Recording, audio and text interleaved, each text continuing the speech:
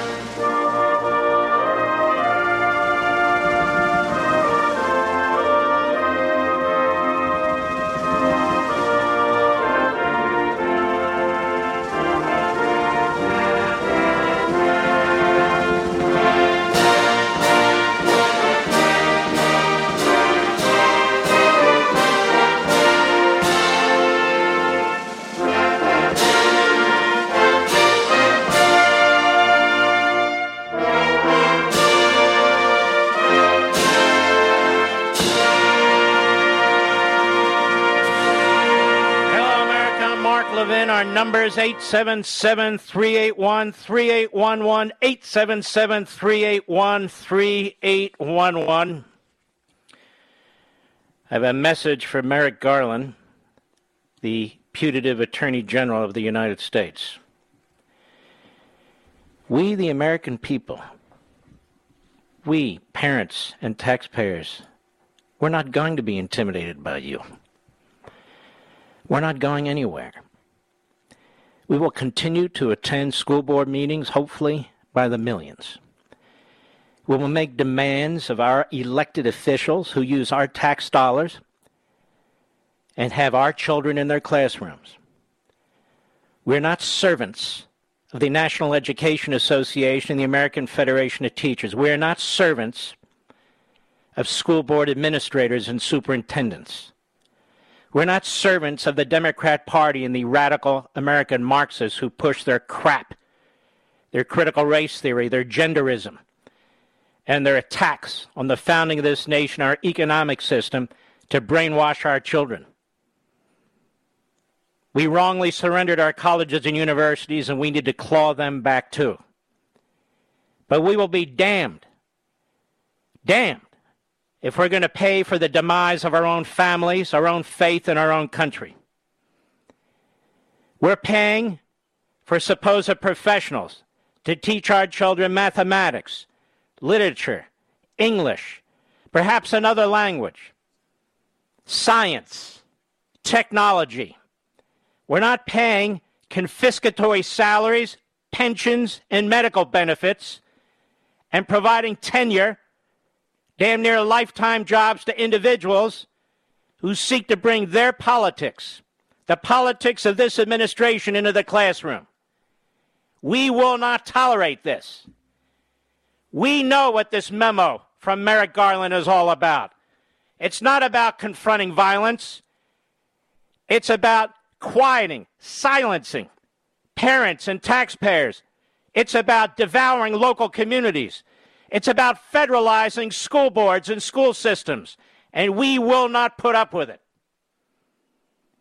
The only violent organizations that I'm aware of are Black Lives Matter and Antifa.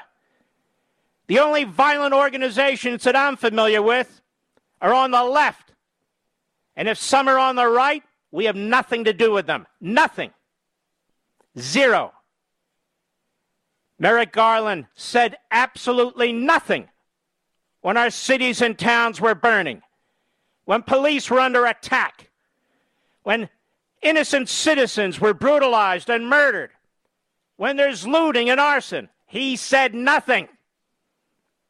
And his president sat in his basement and gave them a pass. His vice president was busy supporting efforts to get them bail. How dare this man put out this memo? How dare this man politicize free speech in the Justice Department. If we want to challenge elected officials, not violence, peacefully, perhaps loudly, then damn it, that's exactly what we're going to do.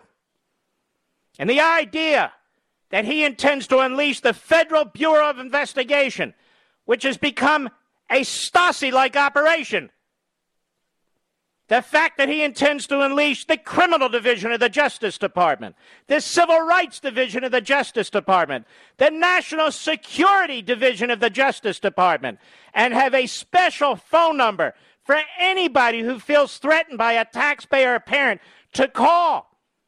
The same phone number you call if you think you are aware of a domestic terrorist is simply unacceptable in a free country. I don't know who the hell Merrick Garland thinks he is, but his totalitarian mindset and his totalitarian behavior are simply unacceptable. You intend to send FBI agents to interview parents and taxpayers? This is a cabal. Talk about collusion, a cabal of the Democrat Party teachers' unions, of the Democrat Party board members, of the Democrat Party superintendents, of the Democrat Party Department of Justice. We know in this country that violence is tolerated by this Justice Department, from Black Lives Matter and Antifa and that type of organization, those ilk of organizations. We know that violence is tolerated by this administration. The murder rate is through the roof. And where's the FBI? Where's the Civil Rights Division? Where are all of them? They tolerate violence, all right. It's free speech they hate. Free speech, because American Marxism does not tolerate speech. Whether it's big tech or big media or big government, dissent is not permitted. Different viewpoints are not permitted. We are not going to surrender our classrooms to the teachers' union thugs, to the superintendents, to the Department of Justice. You're screwing around with the wrong people. The idea that they would suggest that we are domestic terrorists, the idea to suggest that there's systemic criminality going on at these board meetings when they can't even point to a single example. The idea that the federal law enforcement of the Department of Justice has any authority in our classrooms, in our board meetings, in our school districts is unacceptable. Period. We are not servants. We do not just pay taxes and told what to do. We are citizens. We are treated like second-class citizens, unlike illegal aliens, unlike people who are on the dole, unlike politicians and bureaucrats. The only police force they support, apparently, is in Washington, D.C. to protect the Capitol building. But all the other police forces are undermined.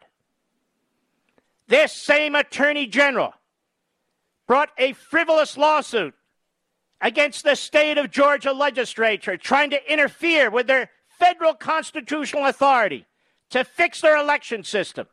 This same Attorney General sought to interfere with the state of Texas and decisions that state is making about abortion. This same Attorney General defends every radical kook position of this administration. He does not represent the people of the United States in any respect. We parents, we grandparents, we taxpayers, we own this country. This is our country. We didn't cede it to bureaucrats in Washington, D.C. We didn't cede it to the critical race theory racists. We didn't cede it to the genderism model and the individuals who push it. We didn't cede it to the anti-capitalist mob. We ceded nothing. This October 4, 2021 memo from this Attorney General Merrick Garland is a disgrace. It is a disgrace.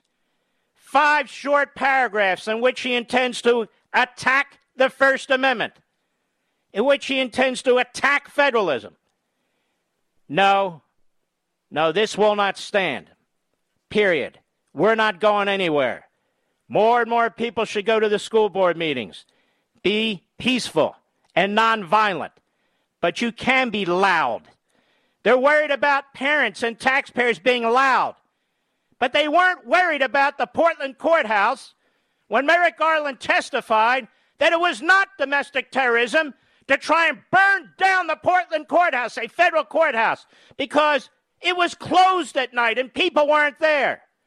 That's Merrick Garland. That was his testimony.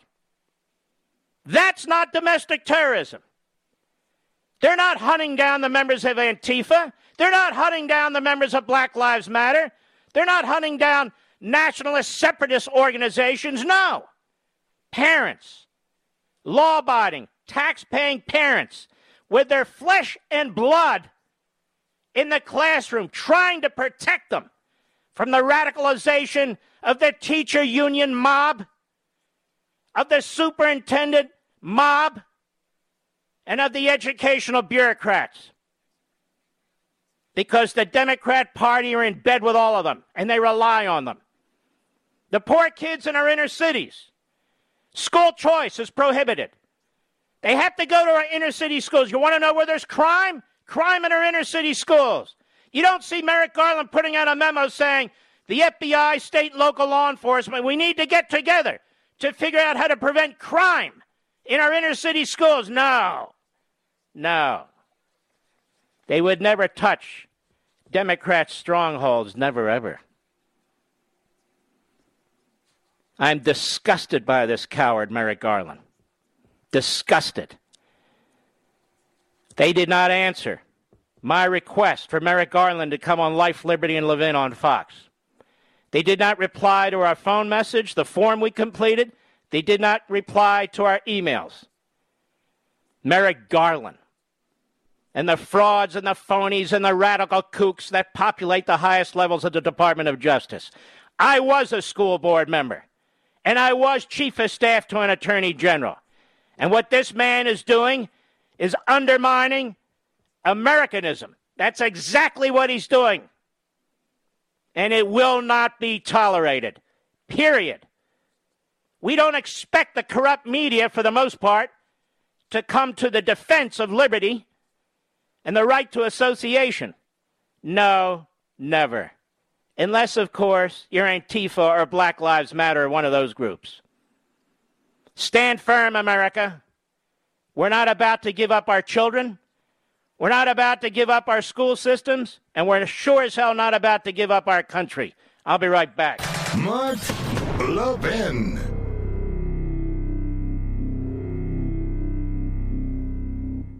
In today's digital age, where cyber threats loom larger than ever, safeguarding your personal information is paramount. So why is Congress considering a law that could put your credit card data at greater risk of being hacked and exposed to foreign networks? This Durbin-Marshall credit card bill could jeopardize your financial data, make it more susceptible to cyber intrusions. It's a controversial bill that proposes a shift in billions of dollars worth of consumer transactions to payment networks that lack the robust security measures consumers rely on. Who could possibly want that? Well, the answer? Woke corporate megastores seeking to inflate their multi-billion-dollar profit margins. The Durbin-Marshall credit card bill will undermine our safe and convenient payment systems and endanger your data security. It's time to take a stand. Visit electronicpaymentscoalition.org. Make your voice heard. Tell your senators to oppose the radical Durbin-Marshall credit card bill, paid for by the Electronic Payments Coalition.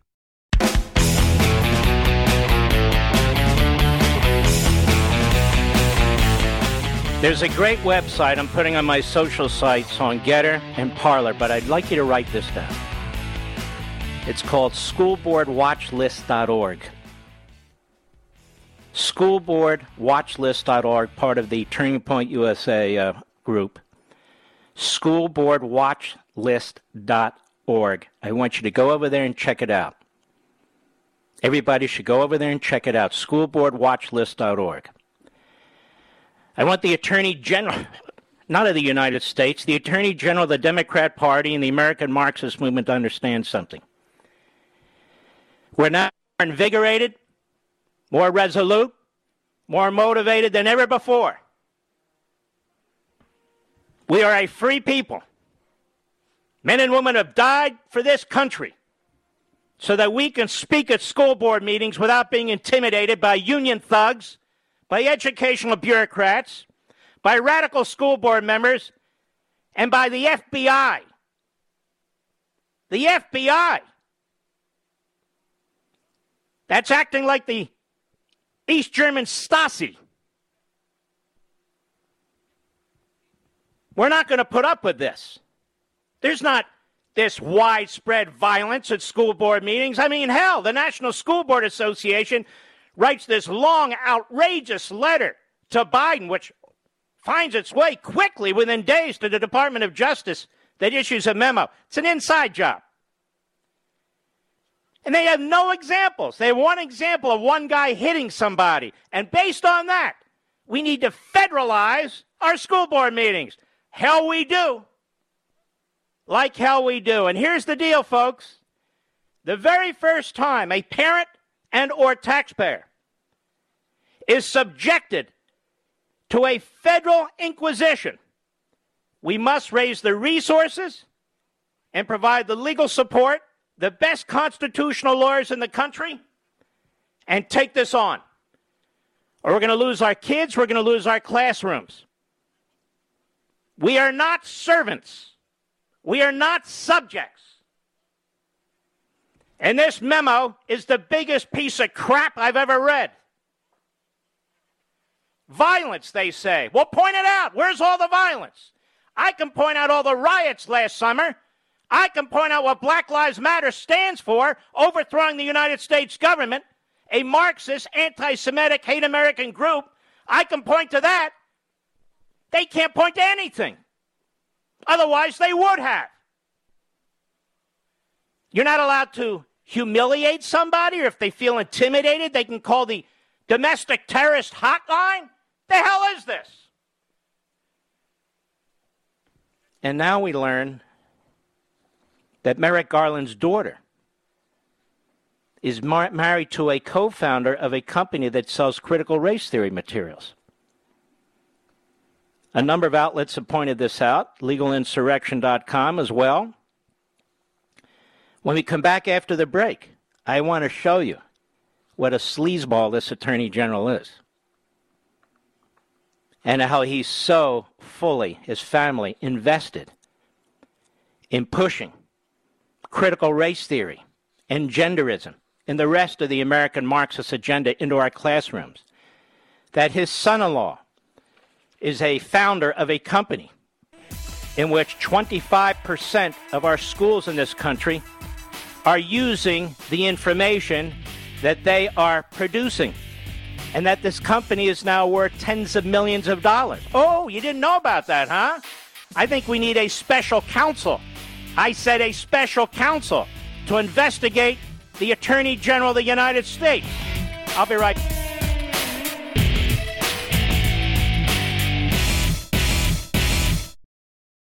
Families have a lot going on. Let Ollie help manage the mental load with new cognitive help supplements for everyone 4 and up, like delicious Lolly Focus Pops or Lolly Mellow Pops for kids. And for parents, try 3 new Brainy Chews to help you focus, chill out, or get energized. Find these cognitive health buddies for the whole fam at ollie.com. That's OLLY.com. These statements have not been evaluated by the Food and Drug Administration. This product is not intended to diagnose, treat, cure, or prevent any disease.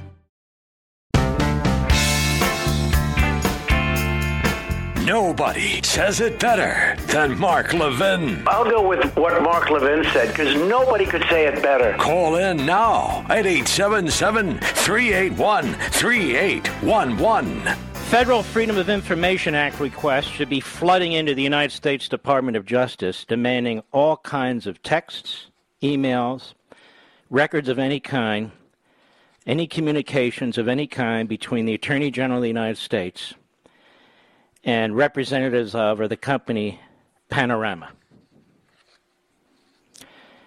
Legal insurrection website Mary Chastain. Attorney General Garland has weaponized the FBI and other Department of Justice departments against parents protesting against critical race theory in the schools. Garland mentioned threats, harassment, and intimidation, but did not cite any real examples. Looks like Garland has a conflict of interest. His daughter Rebecca married XAN, Axon Tanner, co-founder of Panorama, in 2018. The group Parents Defending Education, PDE, found out Panorama has multi-million-dollar contracts with school districts. PDE, that's the group, Parents Defending Education, previously flagged a $1.8 million contract for Panorama to conduct social and emotional learning, SEL, monitoring in Fairfax County Public Schools in Virginia. It's the biggest county in the state, resulting in data on students. Early in September, that number was bumped up to more than $2 million as part of a contract addition with Panorama. Panorama's contract was part of a broader $78.8 million investment of coronavirus relief that the Fairfax County Public Schools directed towards a welcoming and culturally responsive environment for students. Its website explains that the funding is intended to support equity, professional development for school teams, social, emotional staff, to work directly with departments and school-based teams.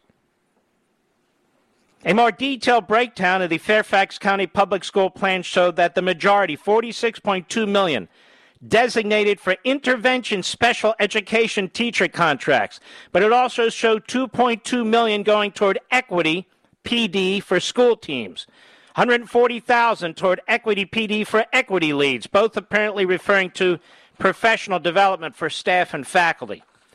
Panorama, this is the company that Merrick Garland's son-in-law founded, as an equity and inclusion survey. Parents have fought against equity because it is similar to critical race theory, by separating people into groups based on skin color.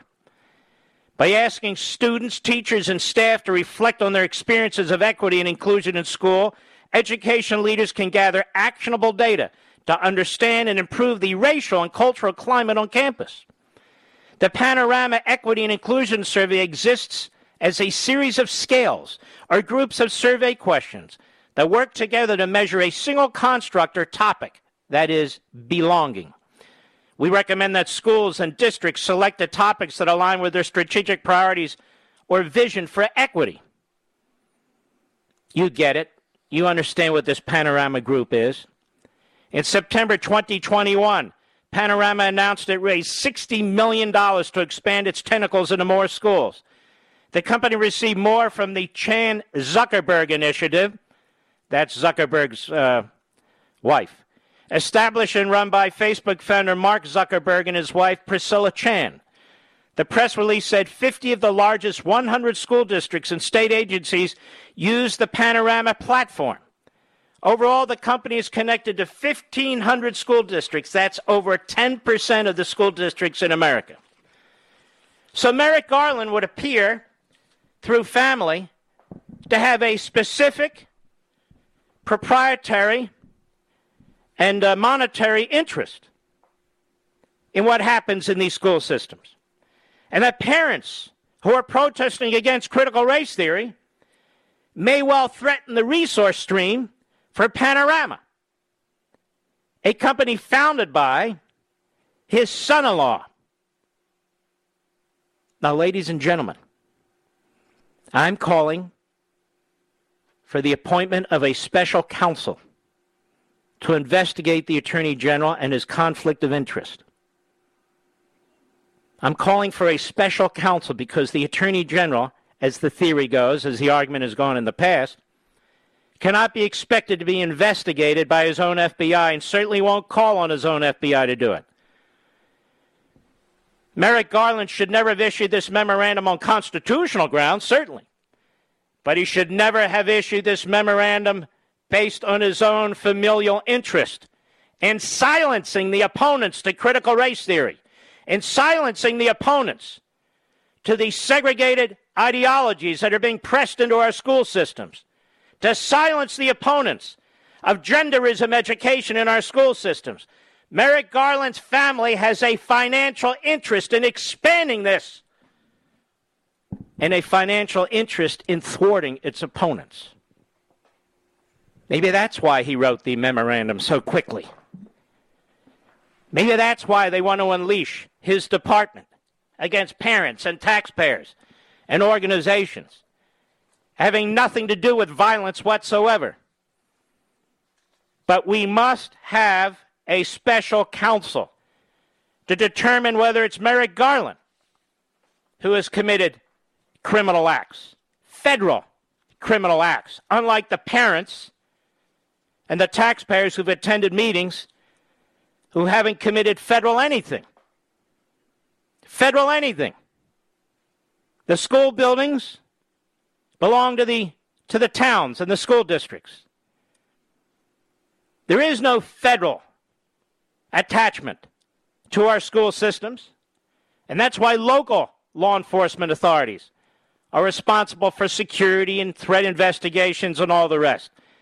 The federalization of our school boards and our school board meetings and our school districts must not be tolerated, particularly into the hands of this mob. And what's amazing here is the parents and the taxpayers have shown that they are peaceful. They've had enormous tolerance for the abuse of their tax dollars and their children. They do not come to board meetings armed with weapons and Molotov cocktails and spears like Black Lives Matter.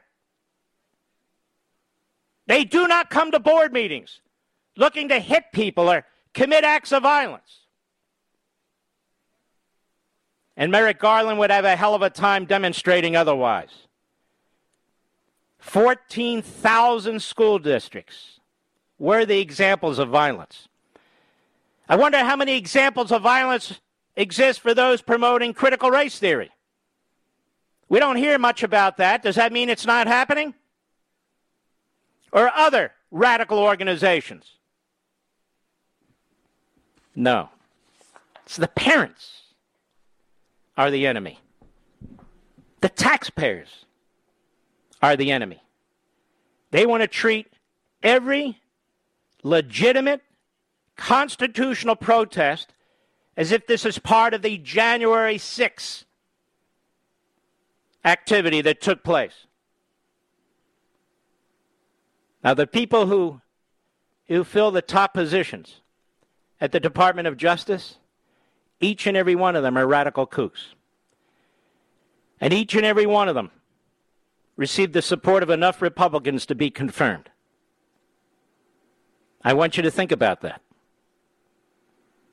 The Deputy Attorney General of the United States was once Chief of Staff to Robert Mueller when he was the FBI Director. She took over for Weissman, and Weissman lauded her appointment as Deputy Attorney General. And still every Republican voted to confirm her but Rand Paul and Ted Cruz. She worked in the Obama White House. These are the Obamaites, the radical, Marxist, racist bigots who work for Obama. That's who they are.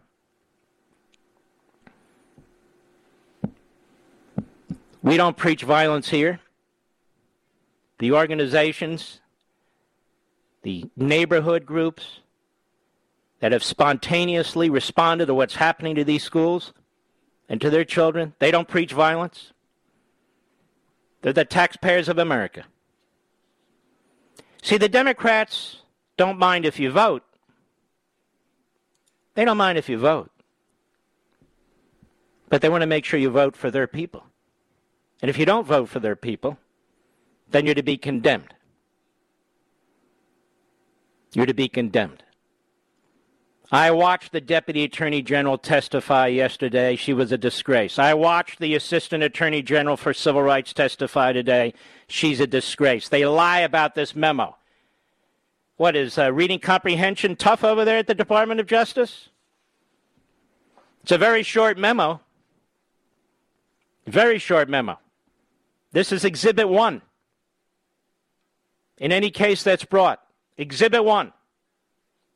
And the violation of the First Amendment of the United States, the violation of state authority, yes, the federal government has no role in local school districts, none. They talk about the rise in criminal conduct directed towards school personnel. Where is it? Other than our crime-ridden inner-city schools, for the most part, where is that happening? Nowhere.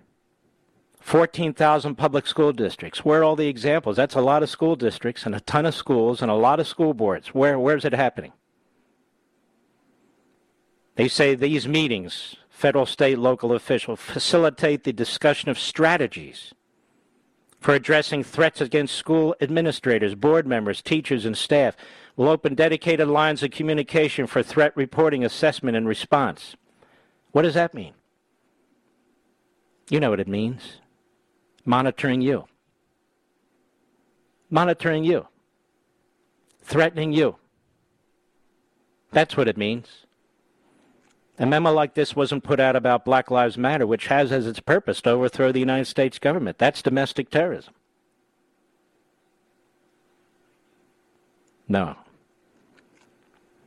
These people, Merrick Garland, the critical race theory mobsters, they've awakened a sleeping giant. The parents and grandparents of America. The local taxpayers of America. They know exactly what's going on here. I'll be right back. Mark Levin.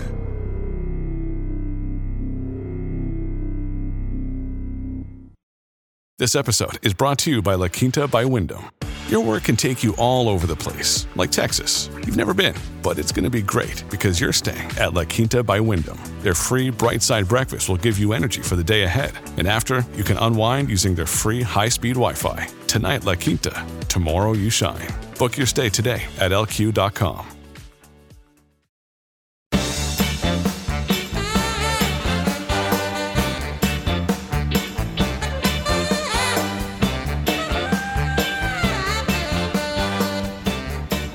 The teacher union thugs at the NEA and the AFT don't want to give up their power.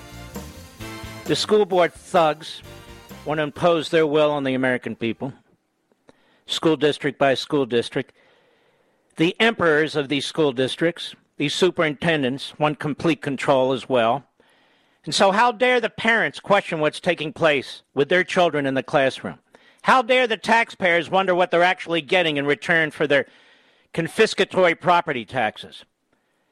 And the Democrat Party is not a party of the people. It's not the party of the parents and the children. It never has been. It's a party of government and power, of special interest groups. That's what's taking place here.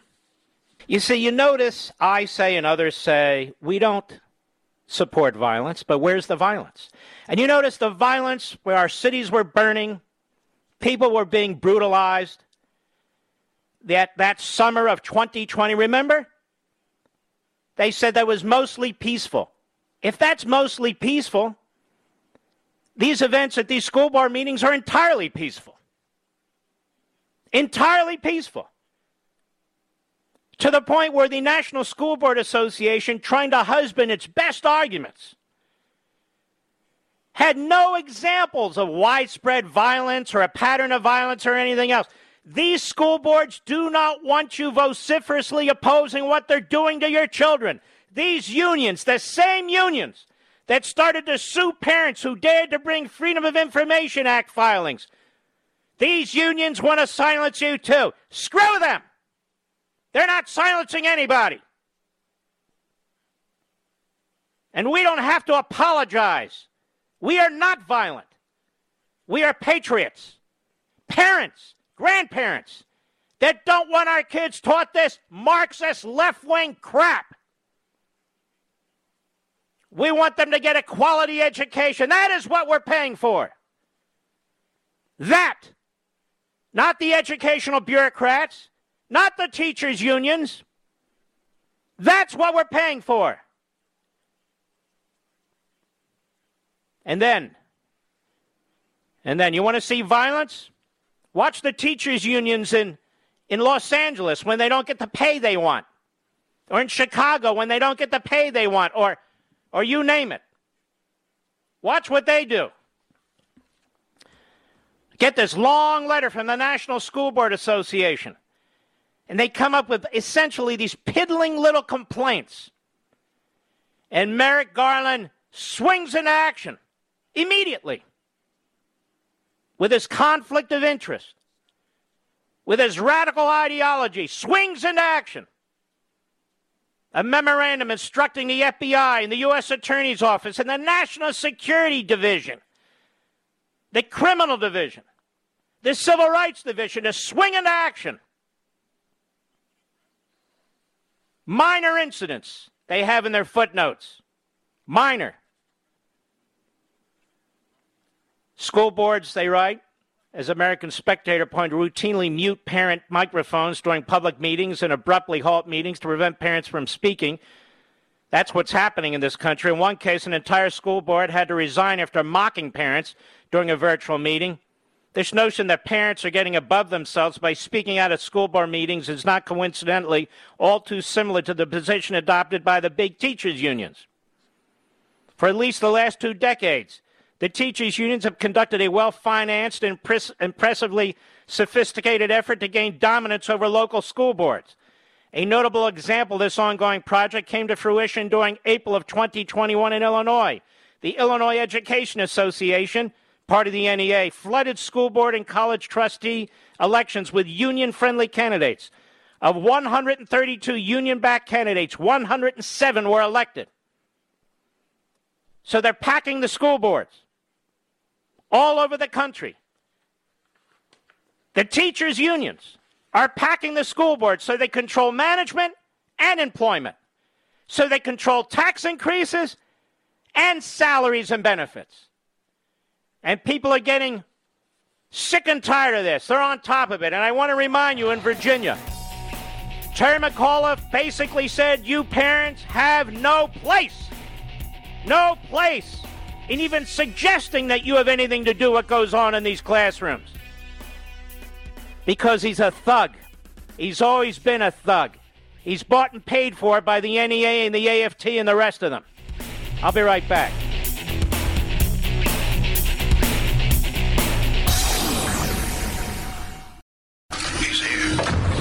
He's here. Now, broadcasting from the underground command post, deep in the bowels of a hidden bunker, somewhere under the brick and steel of a nondescript building, we've once again made contact with our leader, Mark Levin. Hello, America. Mark Levin here. Our number is 877-381-3811, 877-381-3811. I will be on Hannity tonight, 9:30 p.m. Eastern Time. I will spend most of my Fox show on Sunday, Life, Liberty, and Levin, addressing the topic that I've been discussing in the first hour. Not all of it, but much of it. And so here we are. The Democratic Party, aligned with its surrogates in the media, academia, and the bureaucratic Leviathan, as I write in American Marxism, colluded to discredit and cripple President Trump and his presidency and destroy him personally by unleashing an onslaught of slanders, conspiracy theories, criminal and congressional investigations, impeachment, and coup attempts, the likes of which this nation has never experienced. The unremitting, harmonized, and ferocious blitz was aimed not only at the former president, but his followers and voters. Their purpose was to break the back and spirit of the political opposition and clear the field of obstacles to power and governance. Sound familiar in the school districts?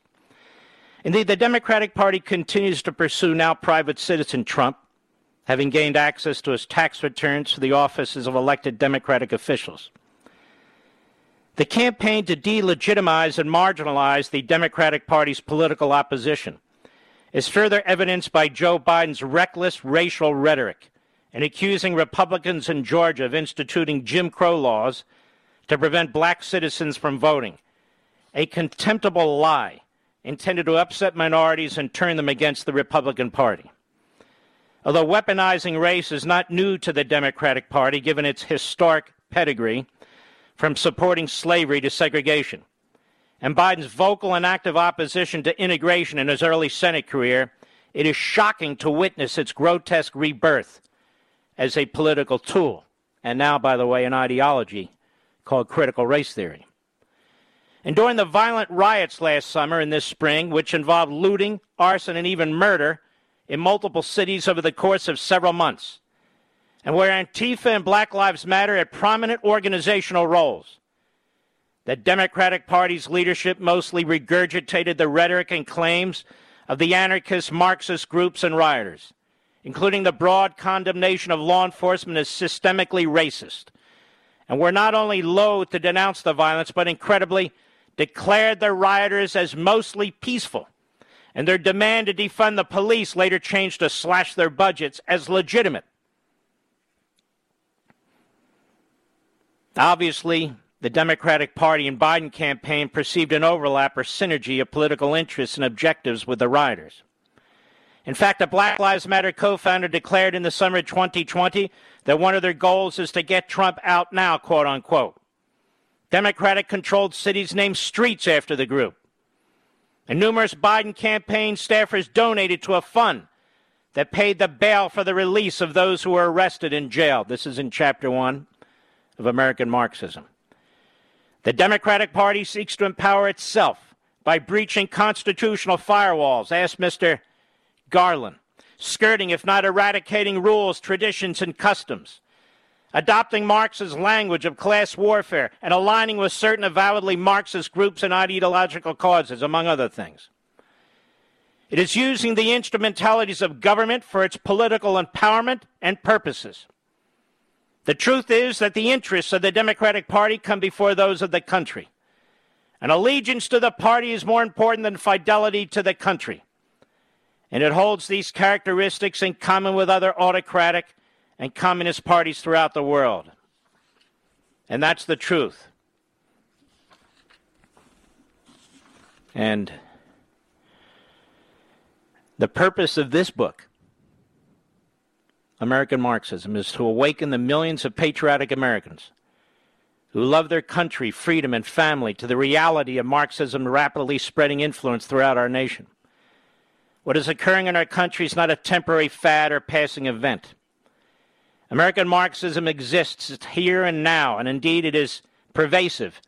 And its multitude of hybrid but often interlocking movements are actively working to destroy our society and culture and overthrow the country as we know it. Many of the individuals and groups who collectively make up this movement are unknown to most Americans or operate in ways which most Americans are unaware. So this book is written to introduce you to a representative sample of them, some perhaps more familiar than others, to provide you with specific examples of their writings, their ideas, their activities, so you can know of them and hear from them. American Marxism has made great progress toward instituting its goals over the last several years. If it is to be defeated, as it must, albeit a daunting and complex mission, its existence must first be acknowledged and labeled for what it is. The urgency of the moment must be realized, and the emergence of a unified patriotic front of previously docile, divergent, and or disputatious societal, cultural, and political factions and forces, which have in common their belief that America is worth defending, must immediately galvanize around and rally to the cause. We must rise to the challenge, as did our founding fathers when they confronted the most powerful force on earth, the British Empire, and defeated it. And admittedly, in numerous ways, today's threat is more Byzantine, as it now inhabits most of our institutions and menaces from within, making engagement difficult and complicated. But I fervently believe America as we know it will be forever lost if we do not prevail. This is what Merrick Garland and the rest fear. An informed, alert, resolute, and engaged American citizenry. This is what they fear. Parents, taxpayers, hardworking Americans, this is what they fear. Not illegal aliens, No, not in the least. Not felons. No, not in the least. Not various other groups that form their base and support their objectives. No, no, no, no. The American citizen. That's the problem. I want to move on. I knew it was only a matter of time till Mitch McConnell would buckle. And the reporting on this is so appalling, even by so-called business experts and Capitol Hill experts, it's just shocking, as I will point out in a moment. McConnell offers Dems debt limit deadline as default looms. This is National Review, Zachary Evans. Senate Minority Leader McConnell floated a short-term extension of the debt limit in order to avoid a looming default. Now, let's stop there. What default? What are they talking about? I've explained this over and over again. I've explained this on every platform I have. So people who are writing this are intentionally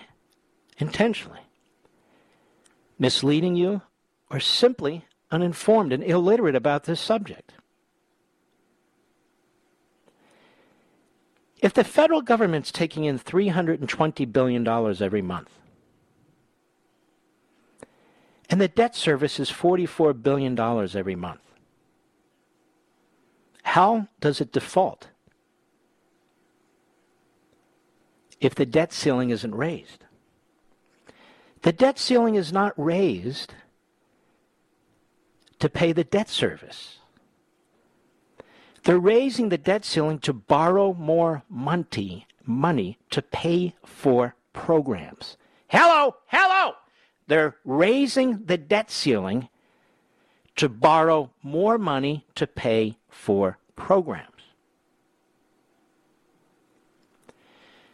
Beyond the $320 billion minus the $44 billion. Leaves about $280 billion a month, or over $3 trillion a year, for spending. The problem is they're spending $4 trillion. And the Democrats are demanding that the debt ceiling be raised for an entire year without a number, so they can agree on $5 trillion, $3 trillion, $2 trillion, whatever it is, in addition to a $6 trillion budget. So effectively, they want to eliminate any limits on borrowing to fund their Marxist agenda. I don't know how else to explain this. You don't need to lift the debt ceiling to raise the debt ceiling to pay the debt service, which is $44 billion right now a month. What about Social Security? The Secretary of the Treasury comes up and she wants to warn seniors on Social Security that those payments are going to stop. She's a liar. Social Security payments will continue because Social Security is a separate account. Social Security is a payroll deduction program. And so the funds continue to come in to pay Social Security. Same with Medicare. Social Security and Medicare will continue to be funded and can continue to make their check payments. After the pensions are paid for, that is, after the debt is paid for, the debt service, $44 billion every month. Social Security is on a separate channel, a separate route. Same with Medicare. They don't even come into the debate. The Veterans Administration and federal pensions are also paid for.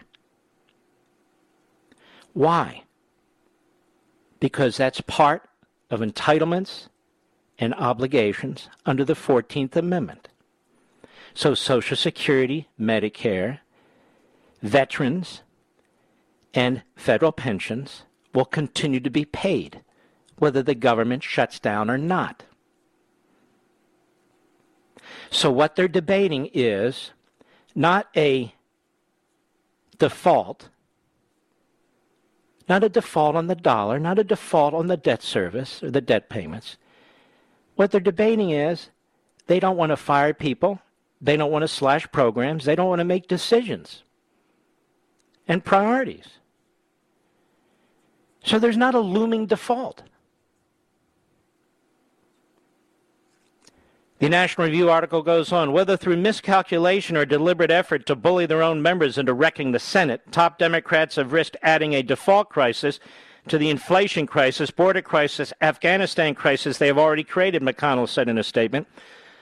McConnell has said year after year, even when the Republicans want to raise the debt ceiling and conservatives say no, not until we get spending under control, that there's a looming default. The editorial page of the Wall Street Journal says the same thing. And, of course, right here, National Review says the same thing. It's not correct. McConnell made the offer amid concerns Democrats could pressure Sinema and Manchin to suspend the filibuster in order to raise the debt ceiling, CNN reported. Treasury Secretary Yellen said the U.S. will enter a recession if the federal government defaults on debt payments. Federal government, why would the federal government default on debt service unless Yellen does it purposely? I do regard October 18 as a deadline. It would be catastrophic to not pay the government's bills. Why is October 18 her deadline? She says here, for us to be in a position where we lack the resources to pay the government's bills. Now listen to that language. We lack the resources to pay the government's bills because the calendar fiscal year for the government begins on October 1. If they move into October 18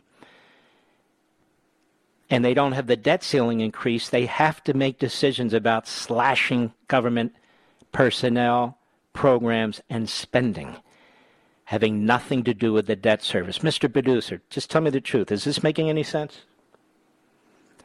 America, do you understand what I'm saying?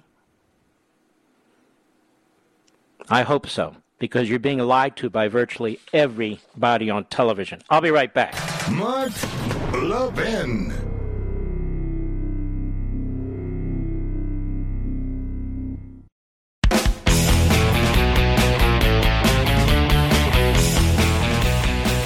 The Democrats, the Republicans, the media all sound alike because they do not want slashing the federal budget. And so they wrap it all up in not paying our debt, defaulting on the debt because they're lying. Here's Joe Biden at the White House today. Cut 5, go. Defaulting on the debt, which Secretary Yellen said could happen at any day after October the 18th, as we run out of money, means that Social Security benefits will stop. Okay, so now you know he's a liar. The guy can't help it. It's in his DNA. It's in the little bit of tissue that's left in the cranium.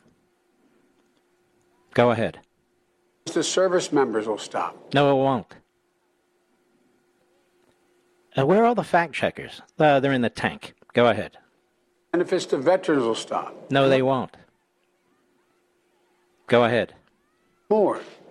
The failure to raise the debt limit will undermine the safety of the United States Treasury securities. No, it won't.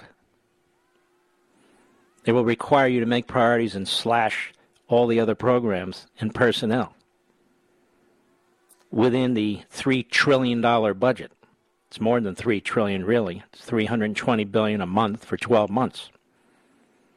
In fact, it's much more than $3 trillion. Go ahead. Threaten the reserve status of the dollar as the world currency and that the world relies on.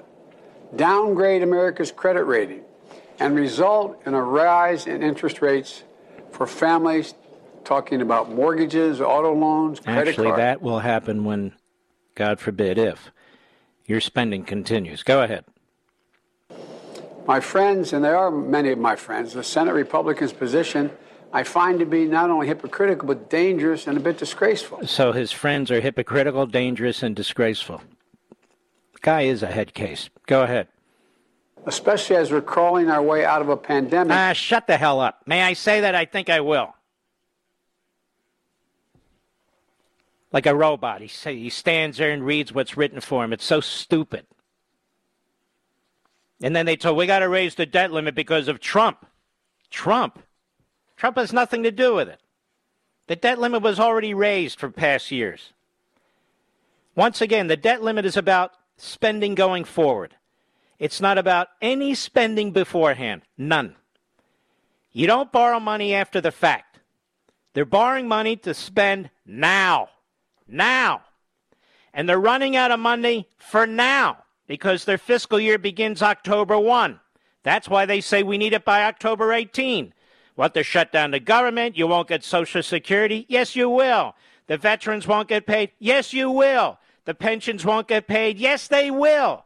Medicare won't get paid? Yes, it will. Unless, of course, Biden and Yellen want to sabotage the system, which is utterly unconstitutional. Why? Under the 14th Amendment and under the statutory programs in place, Social Security, Medicare, and so forth. Stick with me. I know what I'm talking about. We'll be right back.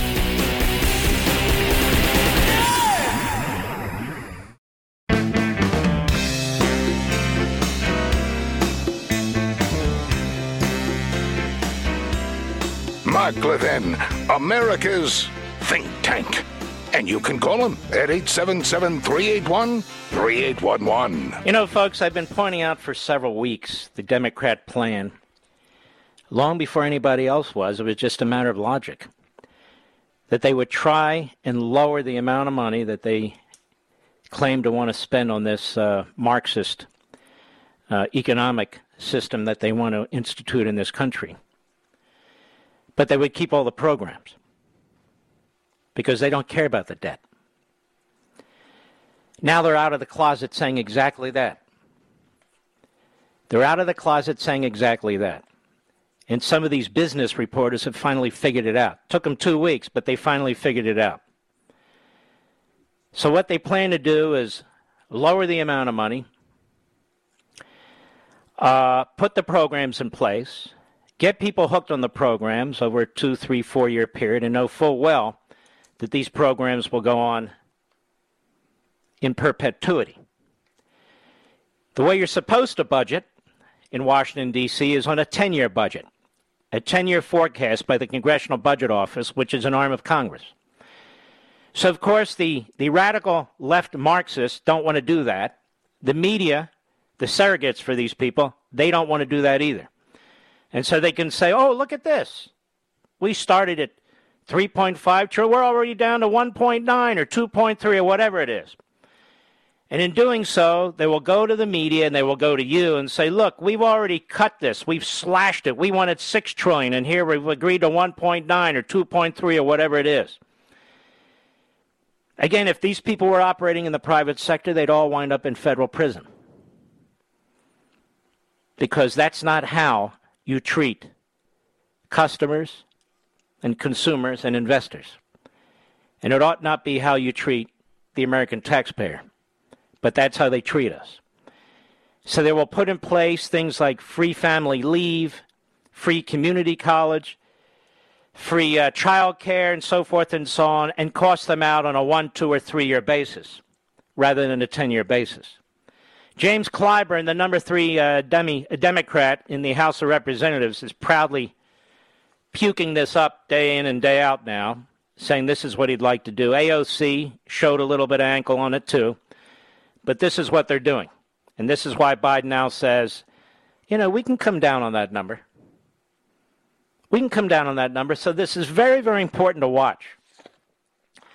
There are so many, hundreds and hundreds of incredibly awful things in this bill, substantively. Absolutely awful. That are all intended to empower the Democrat Party. They're all intended to destroy our economic system. And you should be very, very concerned about this. There was an excellent piece, and there's always an excellent column, by Betsy McCauley. She says, never mind the cost, just look at the absurd things Build Back Better would buy. Now, I am concerned about the cost, but she raises a good point. She says the bill is un-American as it gets. Here are some of its details, which Democrats would prefer you not see. Judge for yourself. First-generation down payment assistance. Most people work and save for years to buy a home. This bill makes them into suckers. It gives $6.8 billion to low-income first-time home buyers with no conditions. It's part of Biden's scheme to increase racial and economic diversity in the suburbs. First-time home buyers can get up to $20,000 and never have to pay it back. Whether they stay in the home or move for virtually any reason, it's free money as long as you're not the taxpayer footing the bill. And it's likely a double whammy, pushing up home prices for first-time buyers who actually saved up themselves. Home efficiency rebates. The bill offers up to $14,000 to homeowners who lower energy use by installing new heat pumps, air conditioning systems, insulation, and energy-efficient appliances. It's a pot of gold for homeowners who qualify and tens of billions of dollars in new business for contractors. The catch, ready? Only unionized electrical contractors qualify. Only unionized electrical contractors qualify. It's designed to twist arms and unionize the workforce. Why? Because unions bankroll the Democratic Party. Racial and ethnic minorities also get preferred treatment. The bill promises contractors a $200 bonus for each customer served from, quote, a community of racial or minority ethnic concentration, unquote. Whites go to the back of the line and have to hope the money holds out. Direct care workforce. The bill awards $1.48 billion to labor unions and community organizations to recruit and train workers to care for the elderly and disabled at home. Top priority is training workers in their rights and organizing them. This is your tax dollars. This is your tax dollars at work creating a new army of likely Democrat voters. The bill also includes preferential tax treatment for union dues, additional tax credit for buying union-made electric vehicles, a staggering tenfold increase in civil penalties against employers who resist unionization. Did you know all this was in the bill? And this is just the tip of the iceberg. She says, Pelosi, the bill is about the children. New York Times columnist at Fraud, Paul Krugman echoes her, saying it's about securing the future for children. In fact, the bill screws our children and grandchildren. It adds hundreds of billions of dollars to federal debt, forcing the next generation to pay interest and principal on what we've borrowed instead of taking care of themselves.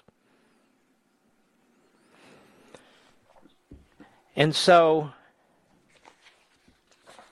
I have never seen a situation, a so brazen situation, where our tax dollars can go to empower the Democrat Party and their surrogates and their base. Never.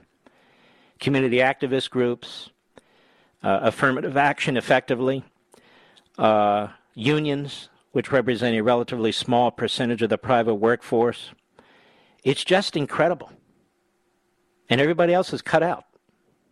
Everybody else is cut out. They want to unionize caregivers. Now, that won't drive the cost up at all, will it? No, not in the least.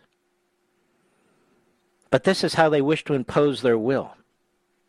And by the way, if you're a union worker out there, I'm all for you, buddy. I'm all for you, young lady. But they're going to beat the hell out of your income, too. They're going to beat the hell out of your income, too. And they're going to destroy the education for your children, too. The same racist propaganda, the same genderism and so forth. There's no question about it. Biden's not in your corner. They're going to push jobs overseas. They're going to push money overseas. They're going to destroy jobs, union and otherwise, with massive taxes on employers. Jamie Dimon, you may have heard of this guy. He's not particularly special to me, but he's the CEO of Chase. And he was at a virtual business roundtable today. And, of course, the big corporatists and the big robber barons in government, the Bernie Sanders, the Bidens, and the rest of them, they all want to get rid of the debt ceiling so they don't have to make priority decisions about programmatic spending. So there's no end to it. Now, they're short-sighted because obviously this will destroy the value of the currency and turn us into the Weimar Republic. But it doesn't matter. It doesn't matter. They get their bonuses, their special interests, and you and I are supposed to work for them. Jamie Dimon, the CEO of Chase. Cut 6, go. Number one is really a morality point. We all teach our children that we're supposed to meet our obligations. I don't think the nation should be any different. Number two, we should never even get this close. There are huge economic costs already being borne by companies and lawyers trying to figure out what this means if something like this ever happens. It's already affecting the stock market, et cetera, as you've heard from some of the folks here. Maybe geniuses like you should understand what is actually taking place. Maybe geniuses like you should actually speak out and say, excuse me, the debt service will be paid. The issue here is how much government needs to be slashed. Maybe geniuses like you ought to talk about the condition of the debt that we're imposing on our children and grandchildren and generations yet born and wealth yet created. I don't trust any of these corporatists, none of them. None of them. Go ahead. Three, we should get rid of the debt ceiling. There you go. We don't need to have this kind of brinkmanship every couple of years. Yes, we do. Absolutely do. To some extent, it's a check on government, but you can see what would happen, ladies and gentlemen. The Democrats wouldn't even have to be negotiating on the debt ceiling, despite all their propaganda. They wouldn't have to be negotiating on it. They would just push through these massive, massive spending bills with enormous debt. Bernie Sanders has even said it should have been $6 trillion, not $3.5 trillion, and $6 trillion is conservative. Of course, he's a nut job. He's a Marxist nut job. Go ahead. Number four, an actual default. An actual default would be unprecedented. The things we know that it would do. Hey, dummy, Jamie Dimon, dummy. How would there be an actual default? Somebody tell Jamie Dimon to call into the program. He's welcome to come in. He's a media hound. Hey, dummy, call into the program and tell us how there would be a default. I'd like to know how. If the debt service is $44 billion a month and the government takes in $320 billion a month, how would there be a default? Default on what? I'll be right back. Mark Levin.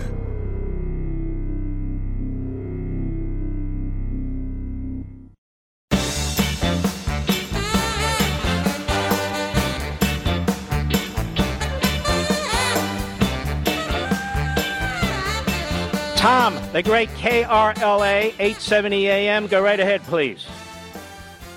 Hey, thank you, Mark. It's an honor to be on this great show. Thank you, sir. That first hour that you had today, you were scintillating, perhaps the best I've ever heard you. A combination of Paul Revere, Thomas Paine, and George Washington. And the issue you raise is of such transcendent importance to save the country, probably more important than any other. If we don't root out the Marxist devils in the schools, and yes, they are Marxist. Karl Marx, inextricably linked to Satan, as Paul Kingor says in his book, The Devil and Karl Marx. That's why these guys, Mark, they're not the Democrats.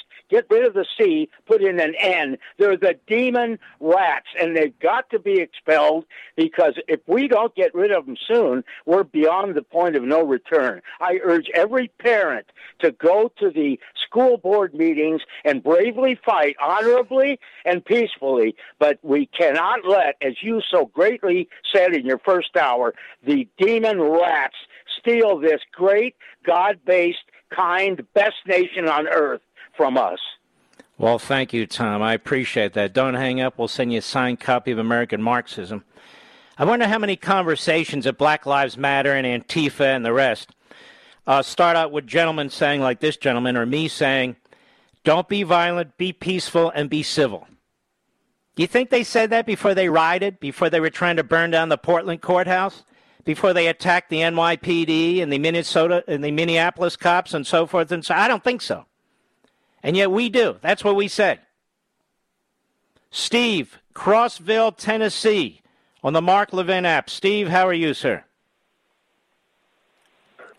Good evening, Mark. It's an honor to talk with you. Thank you. I wanted to share something with you. I know you and Clint Walker were very good friends, and I just watched an episode this evening of Cheyenne. It was Season 7, Episode 9, The Vanishing Breed. And Mr. Walker gives an impressive speech among senators and the Speaker of the House. And he talks about everyone being bought, lying, not representing the people, that they are in the Senate for their own agenda and benefits. And this is 60 years ago and very relevant to today. And it was just pretty special, Mark, and I thought of you, and I just had to call you for the first time ever, and I've listened to you for a long time. Well, Steve, I really appreciate that. I do miss Clint Walker. He was a great guy and a great patriot. And Cheyenne, I watch that from time to time when I can catch it. You know, very wholesome programming back then. Of course, today you couldn't do that. Too much white supremacy, I suppose. But thank you. Do not hang up, Steve. We want to send you a signed copy of American Marxism as well. Let's see. Let's take another call here. Dave, Boca Raton, Florida, XM Satellite. Dave, how are you? Good, Mr. Levin. Listen, you really triggered me.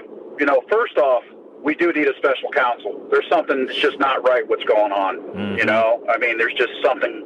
And the other thing that's really got me going is in that bill, okay, they're going to give $4.5 million, I think you said that, or $40 million to people that need new homes. Well, what about everybody? No. $6.8 billion. $6.8 billion. Okay. What about everybody that had economic hardship because of the robo-signees, with the Democrats rewriting the Affordable Home Act back in, the 90s with Bill Clinton? You know, we really need these people aren't thinking straight. This bill needs to be killed. This bill needs to be killed regardless of the cost. That's your point. I agree with you. The unions. You know, if you own equipment in New Jersey, okay, and you own a factory, okay, you got to pay the unions to work the equipment. You can't even do that. You know, it's crazy. The carpenters police unions in New York City, the guys make $80 an hour, okay? Don't attack my cops. Rebuild police stations. Cops are different. They put their life on the line. They do stuff nobody else will do. They ought to get paid more. Unlike so many others, as far as I'm concerned. All right, Dave. Don't forget to get Dave a book. Ladies and gentlemen, we have a full hour next. Don't forget, 9:30 p.m. Eastern Time, I will be on Hannity. We'll be right back.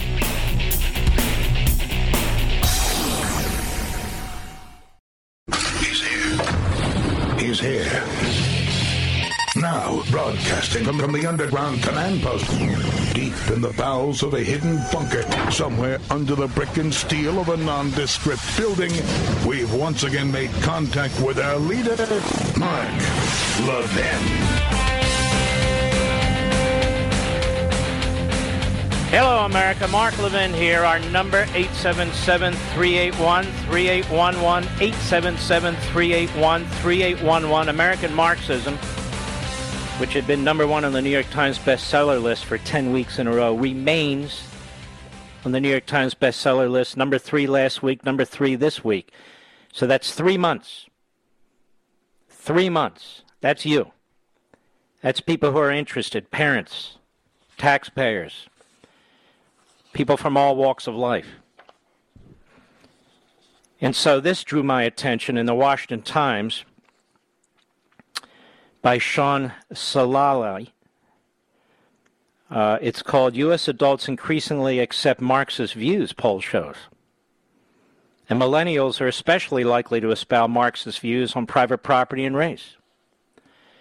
A survey shows that U.S. adults, especially millennials, increasingly endorse Marxist views such as the rejection of private property and traditional morality, even though they don't adopt Marxism as a label. Now, this goes to the core of what I keep talking about.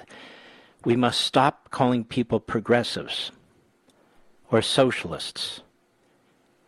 This is about Marxism, ladies and gentlemen.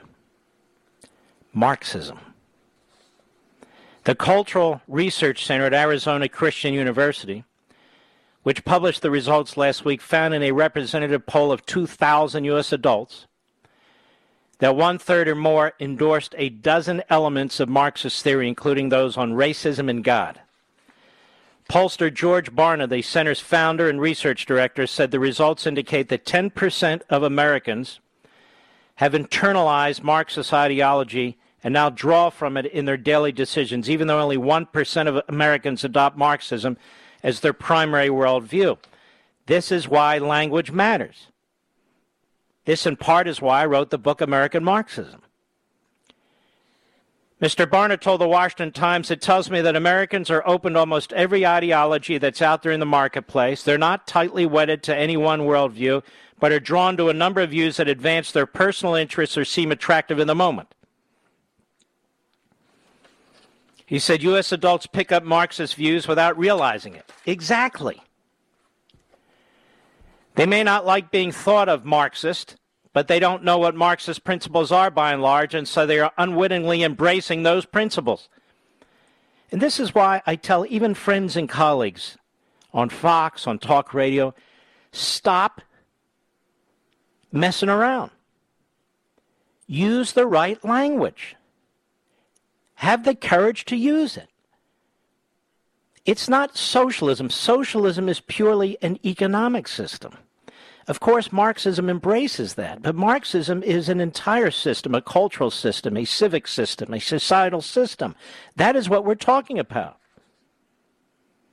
The results of the poll reflect those of other surveys. An October 2020 YouGov poll found 26% of Americans supported the gradual elimination of capitalist system in favor of a more socialist system. On economics, 27% of respondents to the Cultural Research Center survey agreed that allowing people to own property facilitates economic injustice. 23% agreed with the statement that individual property ownership is bad for society. Again, this is mostly adult millennials, mostly colleges and universities, and the Marxist tenured professors who indoctrinate them. And this is exactly what they're trying to do in our public schools, our government schools now. Regarding critical race theory, which posits that racism is a foundational element of American society, 41% agree with the statement, quote, "Race is used by white people to advance their economic and political interests at the expense of people of color," unquote. Mike Gonzalez, I have to have him on this program sooner than later. He's terrific. A senior fellow at the Heritage Foundation said the Marxist founders of the Black Lives Matter movement have appropriated this tenet of critical race theory in a bid to overturn society. Alicia Garza, Patrice Colliers, and Opal Tometi, Black Lives Matter's three main founders, have always been candid about their Marxism, which is a synonym for communism, he wrote in a September 8 commentary. Cultural Research Center Executive Director Tracy Munsell said the study's results have clear implications for debates about Congressional Democrats' social spending agenda. This is a significant political shift, never before seen in the American setting. We've seen little eruptions of socialism in the 20th century, but I think this is a tipping point. She said it's unclear whether the Marxist views will persist, especially among younger adults, as the ideas move from theory to reality in legislation. Yeah, but when it moves to reality, it's too late. When it moves to reality, it's too late. That's the problem. The current congressional spending bill represents unprecedented wealth transfer, Ms. Munsell said. Over time, the detrimental effects will appear in the loss of personal liberty and economic prosperity, which we've taken for granted in this country. Well, look at the school board situation. Because we're so optimistic about the free market, I don't think we have any concept yet that Marxism could happen here. I don't know how this happened, the invisible hand or something, for me to write this book and for it to come out at this time, American Marxism, which really addresses all of this every day. I don't think we have any concept yet that Marxism could happen here, she says, political science professor. David Barton, a former high school principal who founded the Texas-based educational nonprofit Wall Builder, said American classrooms haven't taught a working definition of socialism and Marxism in 30 years. This would not have been a conversation 30 years ago. It's a conversation now because we've done such a poor job of teaching about different forms of government and the consequences of what they produce, he said. We don't know much about any government, including our own constitutional republic. Mr. Barner said his survey questions presume the traditional definition of Marxism as a political and economic theory of class struggle that seeks a more equitable and fulfilling existence. He said Marxism sees the world as two classes, the capitalists who control economic and political resources, and workers, who are exploited through their underpaid and underappreciated labor. A Marxist society would eliminate economic classes and the private ownership of the economic assets that control the masses. Theoretically, every person within the society works for a common good, which in turn enhances their own quality of life and hope for the future, he said. Mr. Barner noted that poll results showed non-whites and those aged 18 to 37 were likelier than older adults to endorse Marxist beliefs, suggesting that changing demographics and worldviews will fuel support for the policies. Hence, another reason the border is wide open. Another reason the border is wide open. Let's see. I think that's about it. Frightening, isn't it? So the counter to this is American Marxism, the book.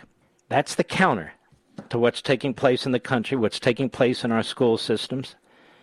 Higher education, of course, now we know, in the government schools, which is where this battle is also taking place. And this is why I've said for many months now, you're the Paul Revere's.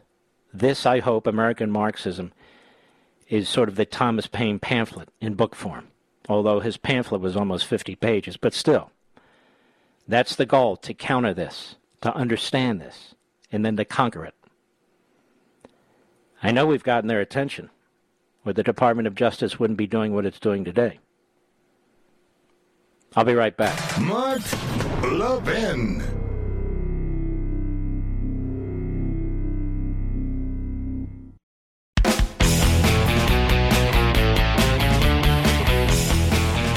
Let's take some calls. Anthony, Marlboro, New Jersey, XM Satellite. Anthony, how are you, sir?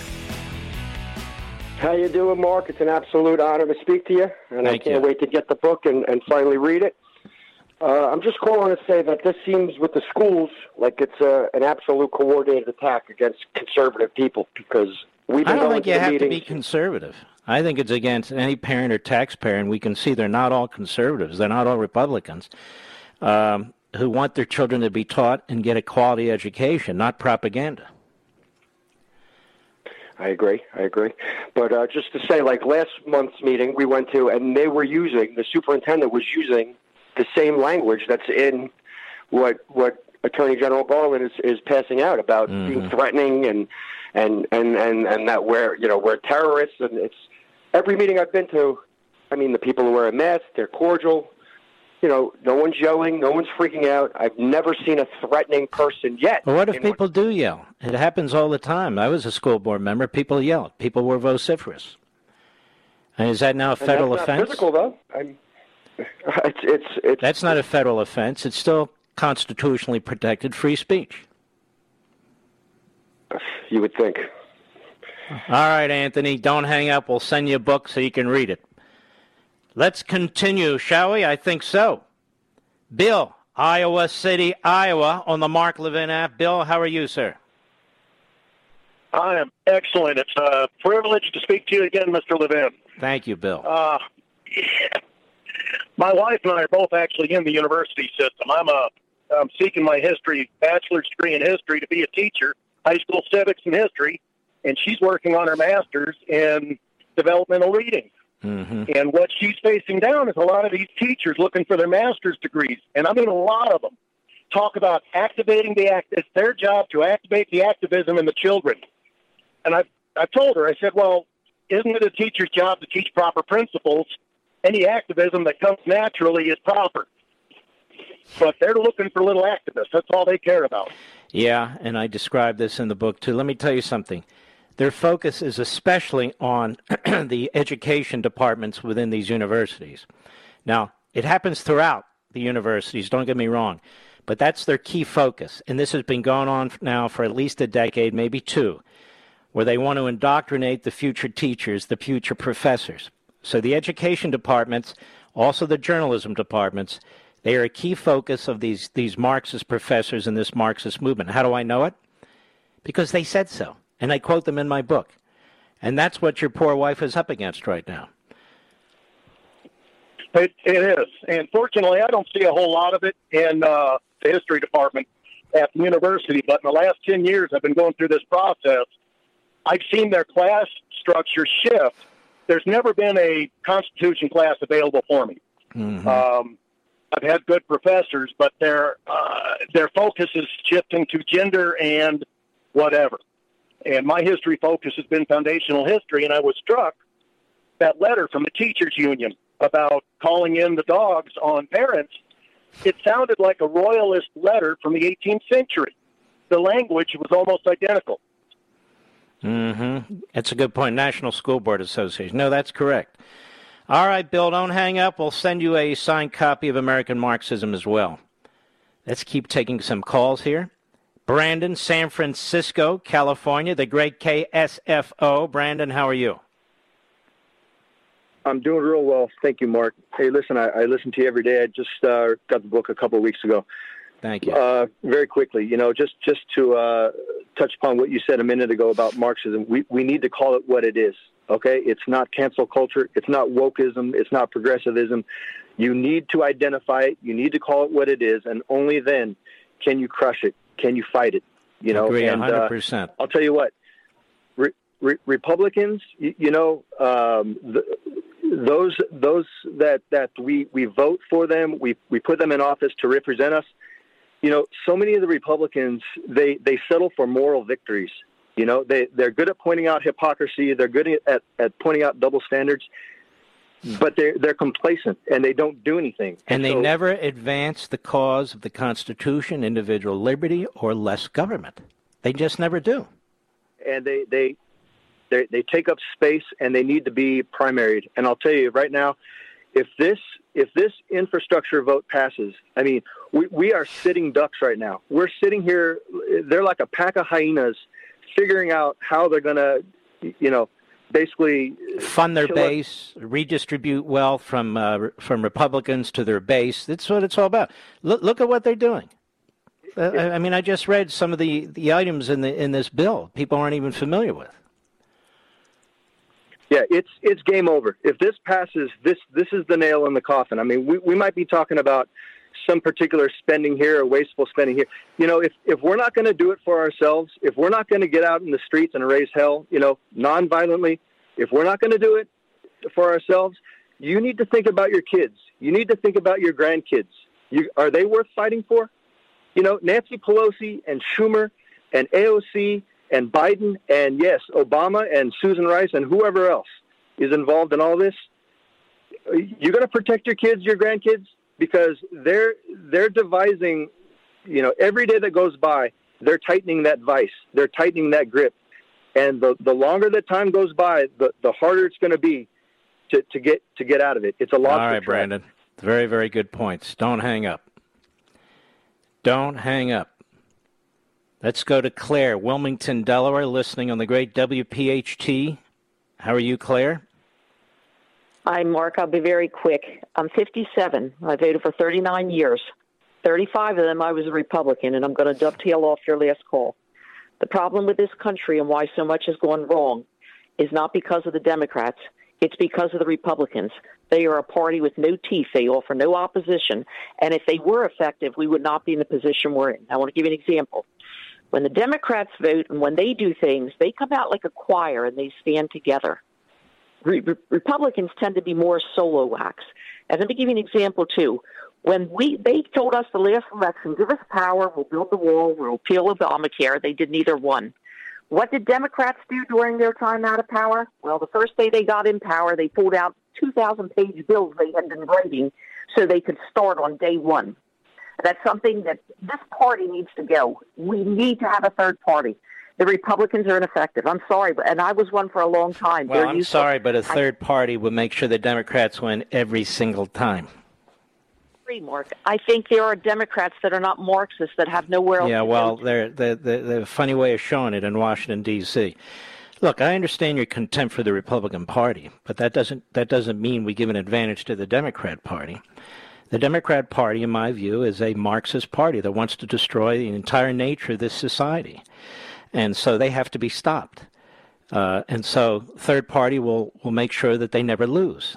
I'm sure they would help fund a third party.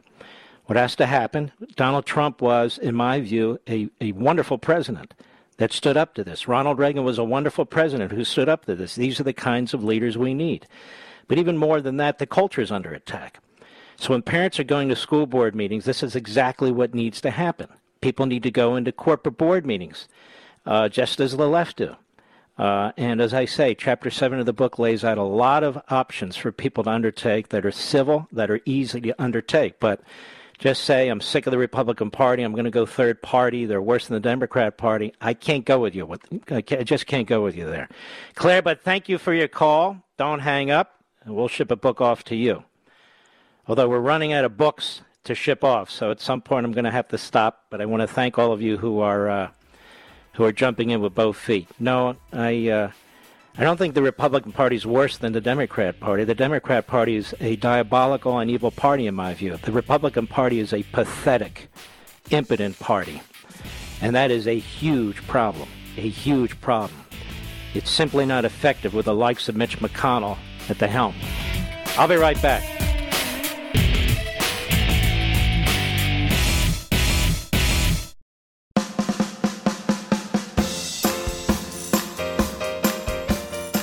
You can call us now at 877-381-3811. And the Liberal contact number is 877-381-3811. When you look at this Merrick Garland memo, when you look at what it says and you read between the lines, here's what it says. We're going to spy on parents. We're going to gather intel on parents. We're going to track parents. And we're going to give a special phone number for you to accuse parents. Special line. Special phone number for you to report parents to the government. What do you think about that? To report parents to the government. Now, this is really, as I said before, this reminds me of the East German Stasi, the state security force. And the pretext is widespread violence, when there is none. When there is none. And of course, not for Antifa, not for Black Lives Matter, not for any of the radical, violent groups on the Marxist left. You know, the mostly peaceful, violent people. That's what we're talking about here. And so the first occasion when Merrick Garland, the conflicted, unethical Merrick Garland, undertakes to punish a single parent who has not committed any sort of act of violence, but is accused of making a threat or harassing an elected official, we're all going to join together, provide whatever resources are necessary to defend that individual. That's what we need to do, and that's what we will do, as far as I'm concerned. There has to be pushback. Again, for the 4 billionth time, we do not support violence. We do not encourage it.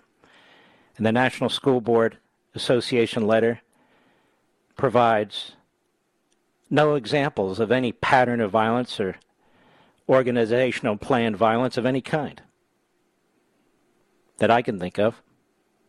Let's go to Eric, Rock City, Wyoming, XM Satellite. Eric, how are you, sir?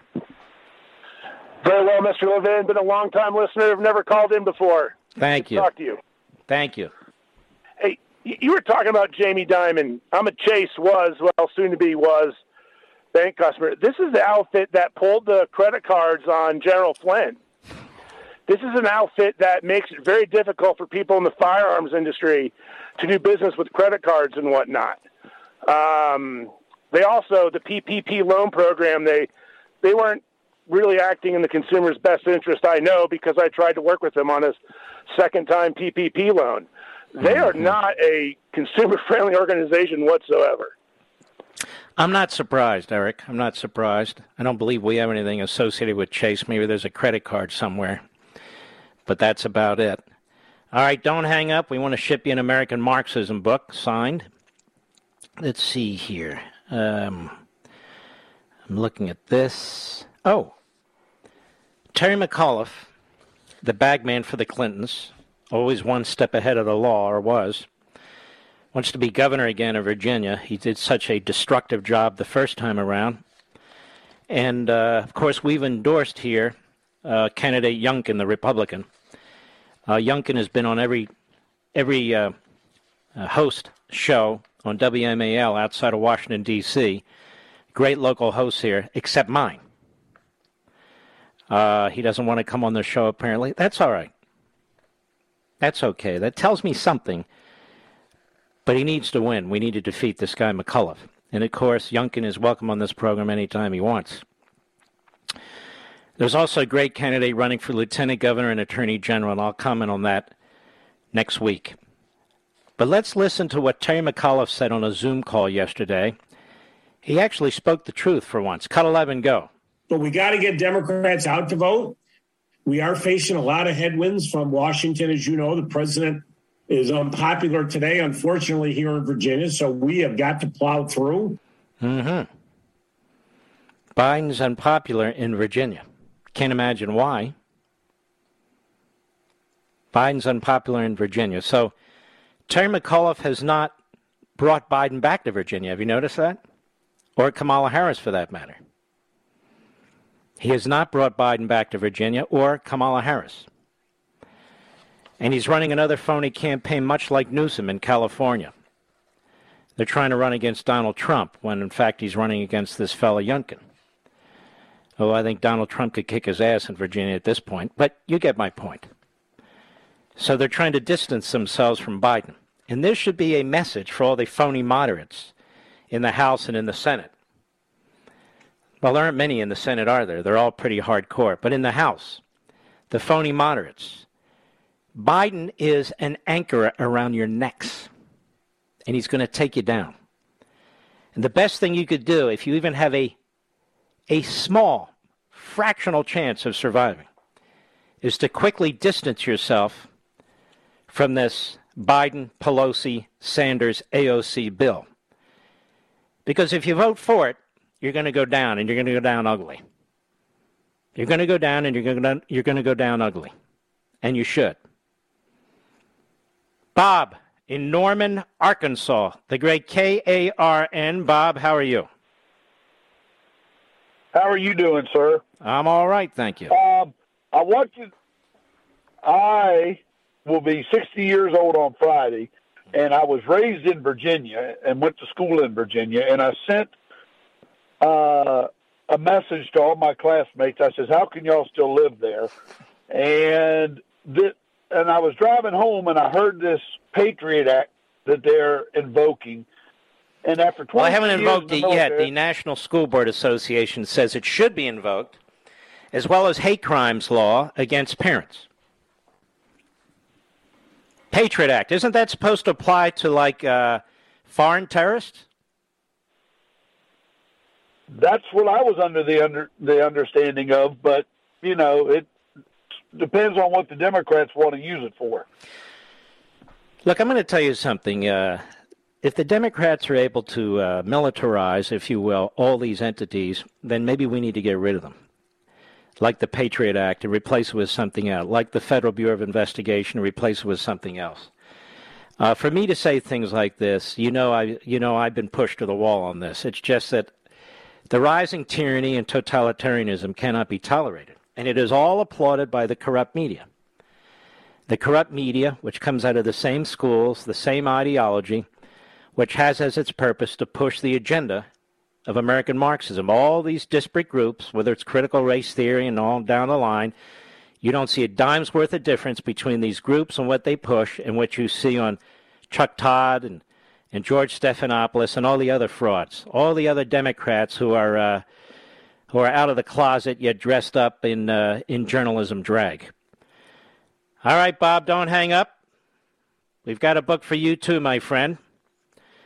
Let's go to Charles, Carbondale, Pennsylvania, as we travel all over the country here, the great WTRW. How are you, Charles? Oh, great, Mark. Love your show. I bought 8 books. Wow. Passed them out, having great success. One thing I'm concerned about is with this involvement with the federal government, with school districts, is it going to expand into local meetings? Is it going to expand into county meetings? We need to stop this now. Whether or not you have children in school or not, it's got to be stopped. I agree, and I think the way you stop it is for hundreds and hundreds of more people to attend meetings, conduct themselves civilly, of course, not like American Marxists. Hundreds and hundreds of more people to pour into these board meetings, whether they are local government or school district meetings, and make it clear we're not going to be intimidated.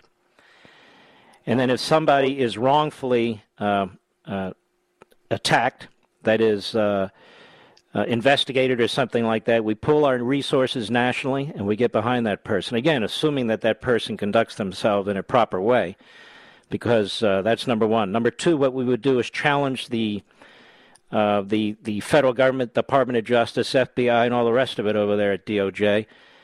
They don't have any authority, none whatsoever, to be in any school building, to be at any school board meeting, period. There simply is no federal connection of any kind whatsoever. None.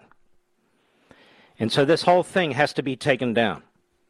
Has to be taken down. And, of course, the media are ignoramuses and hard left and are all in. Because the media are all in now for tyranny. Again, pushing the American Marxist agenda. You see frauds like Chuck Todd. He's an ignoramus. George Stephanopoulos, he's a hack. D. Lemon has a lawsuit against him now about sexual, molestation, I guess, or something of that sort. But don't worry, he's okay, because that's what they do at CNN. You got Toobin with his pants down, you got D. Lemon, you got all kinds of stuff going on over there. All right, my friend, we're going to ship you a book. Don't hang up, Charles. Signed edition of American Marxism. I'll be right back. Mark Levin.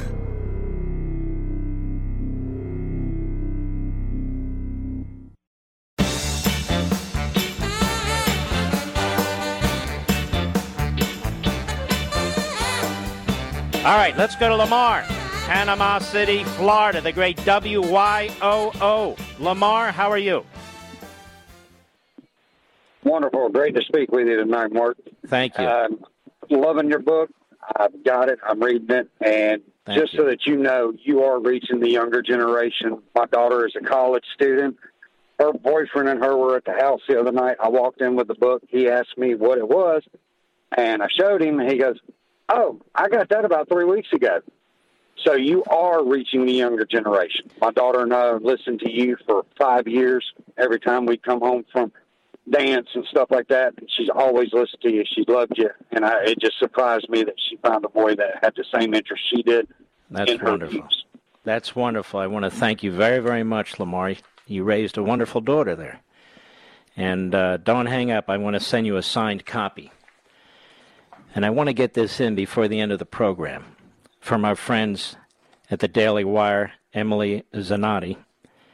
Dozens of California school children are still trapped in Afghanistan, and the Biden State Department is mum.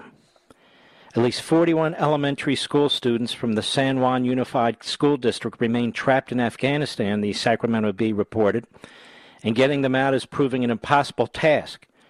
Though Representative Darrell Issa, Republican California, says it is continually pressing the Biden administration and their State Department, the Department of Homeland Security, to assist in their rescue. 41 school children.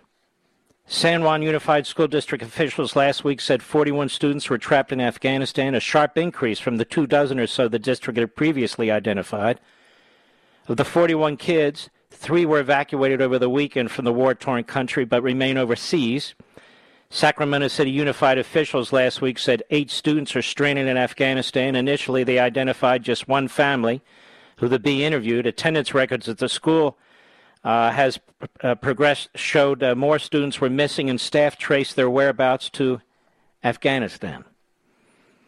Officials at Baker Elementary School in the San Juan District say they're trying to cobble together a rescue mission, as are officials in nearby Sacramento. Why the hell isn't the FBI involved in this? Why isn't the Department of Justice involved in this? They're worried about students? The officials at the school district told the LA Times that they are working with congressional representatives, but did not mention any coordination with the Biden administration. And Darrell Issa, who is reportedly assisting in trying to get the Biden administration to divert attention to the trapped school children and their families, told the LA Times that they are trying to remind the White House, DHS, and State Department daily that there are children trapped behind enemy lines under threat from the Taliban.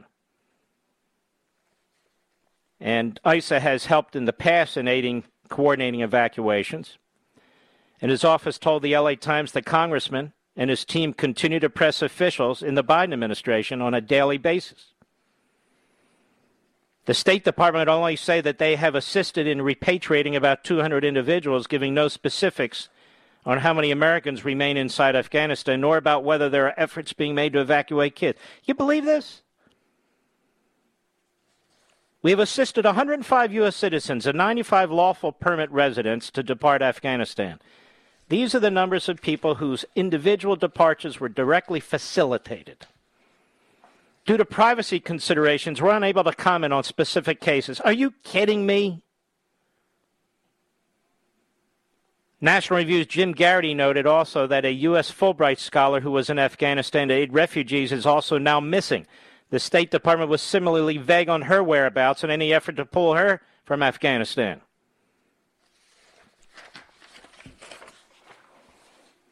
The Biden administration, monitoring parents, gathering intel on parents, that's what they want to do, tracking parents, special phone number to report parents to the government.